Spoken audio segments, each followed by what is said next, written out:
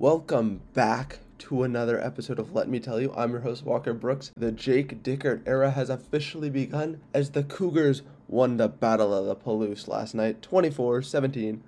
Let's hear it for Jake Dickert, but don't celebrate too much. That game was way too close. 24-17 for an FCS team that you should beat badly.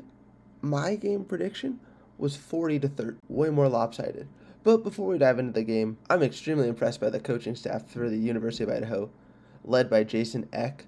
That is an above-average coaching staff. He is very, very good. Eck and Dickert coached together in Wisconsin, so they know each other. It was both their official head coaching debuts. Eck was aggressive the entire game. Eck converted 3 of 6 fourth downs. He kept going for it. It was wonderful. But the transfer portal for the Vandals has been also great. His linebacking core, who terrorized the Cougs all night, was made up of a Coug transfer, Notre Dame transfer, and Boise State transfer, and they played so well. They harassed our offense the entire game. So, natural transition to talking about the offense, or the Coug raid. We saw that with a full offseason to prepare. The Coug raid.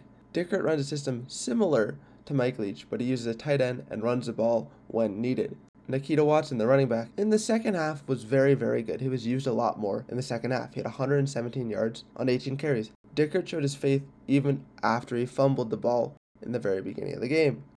The best play to show Dickert's difference from Leach, which I loved, was he had been putting our tight ends, one of the three, rotating them out throughout the game in the halfback position, just to block. Then, in the fourth quarter, he switches into Sean Stribling, who had come back from injury that game, our wide receiver.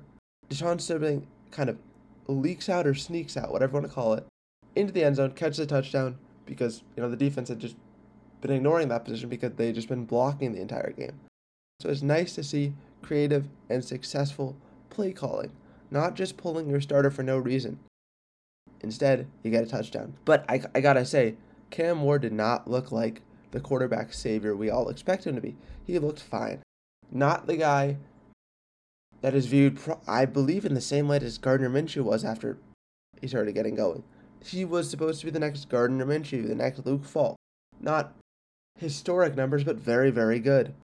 Maybe it was first game jitters, the pressure to live up to the massive NIL deal he signed, who knows. But it's fine. Hopefully he recovers next week because we're going to need him to play a lot better if we have a chance to beat the Badgers. If he plays like this, we do not have a chance to beat the Badgers. If he plays a lot better, I think we have an actual good chance to beat the Wisconsin Badgers. One of the bigger issues was the fumbles. We had 3 fumbles. Jenkins, the freshman running back, fumbled on the first drive. Fine. Freshman mistake, whatever. That's fine. He came back, scored a touchdown later in the game. The next one was a scoop and score. So we put the ball on the turf. Idaho grabs it, and they scored. So Idaho really, their offense only scored 10 points this game. Because, oh my gosh, that defense is so good. They harassed the quarterback all night.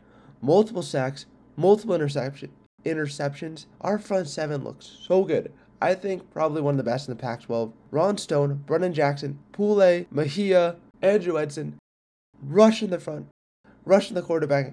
It was such a good game for the defense. I feel so confident in the defense. I've said that all off-season. The defense is our strength. So, 20 seconds left after Dean Janikowski, the kicker, missed his second field goal of the game. Uncharacteristically, I might add.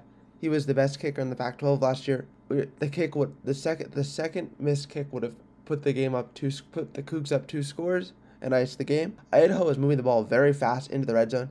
Idaho's quarterback is reading the defense, throws the ball towards the end zone. Dalen Henley, one of the 2 Nevada transfers who's been absolutely killing it for the Cougs, the wide receiver, turned linebacker for Nevada, read the play, comes down with the ball, interception, steals the game, bam, Cougs win. 3 things for next week. I still have faith in our kicker. Defense is up for the challenge in Wisconsin, but the offense is still a work in progress. Hopefully, just first game jitters. So, go Cougs.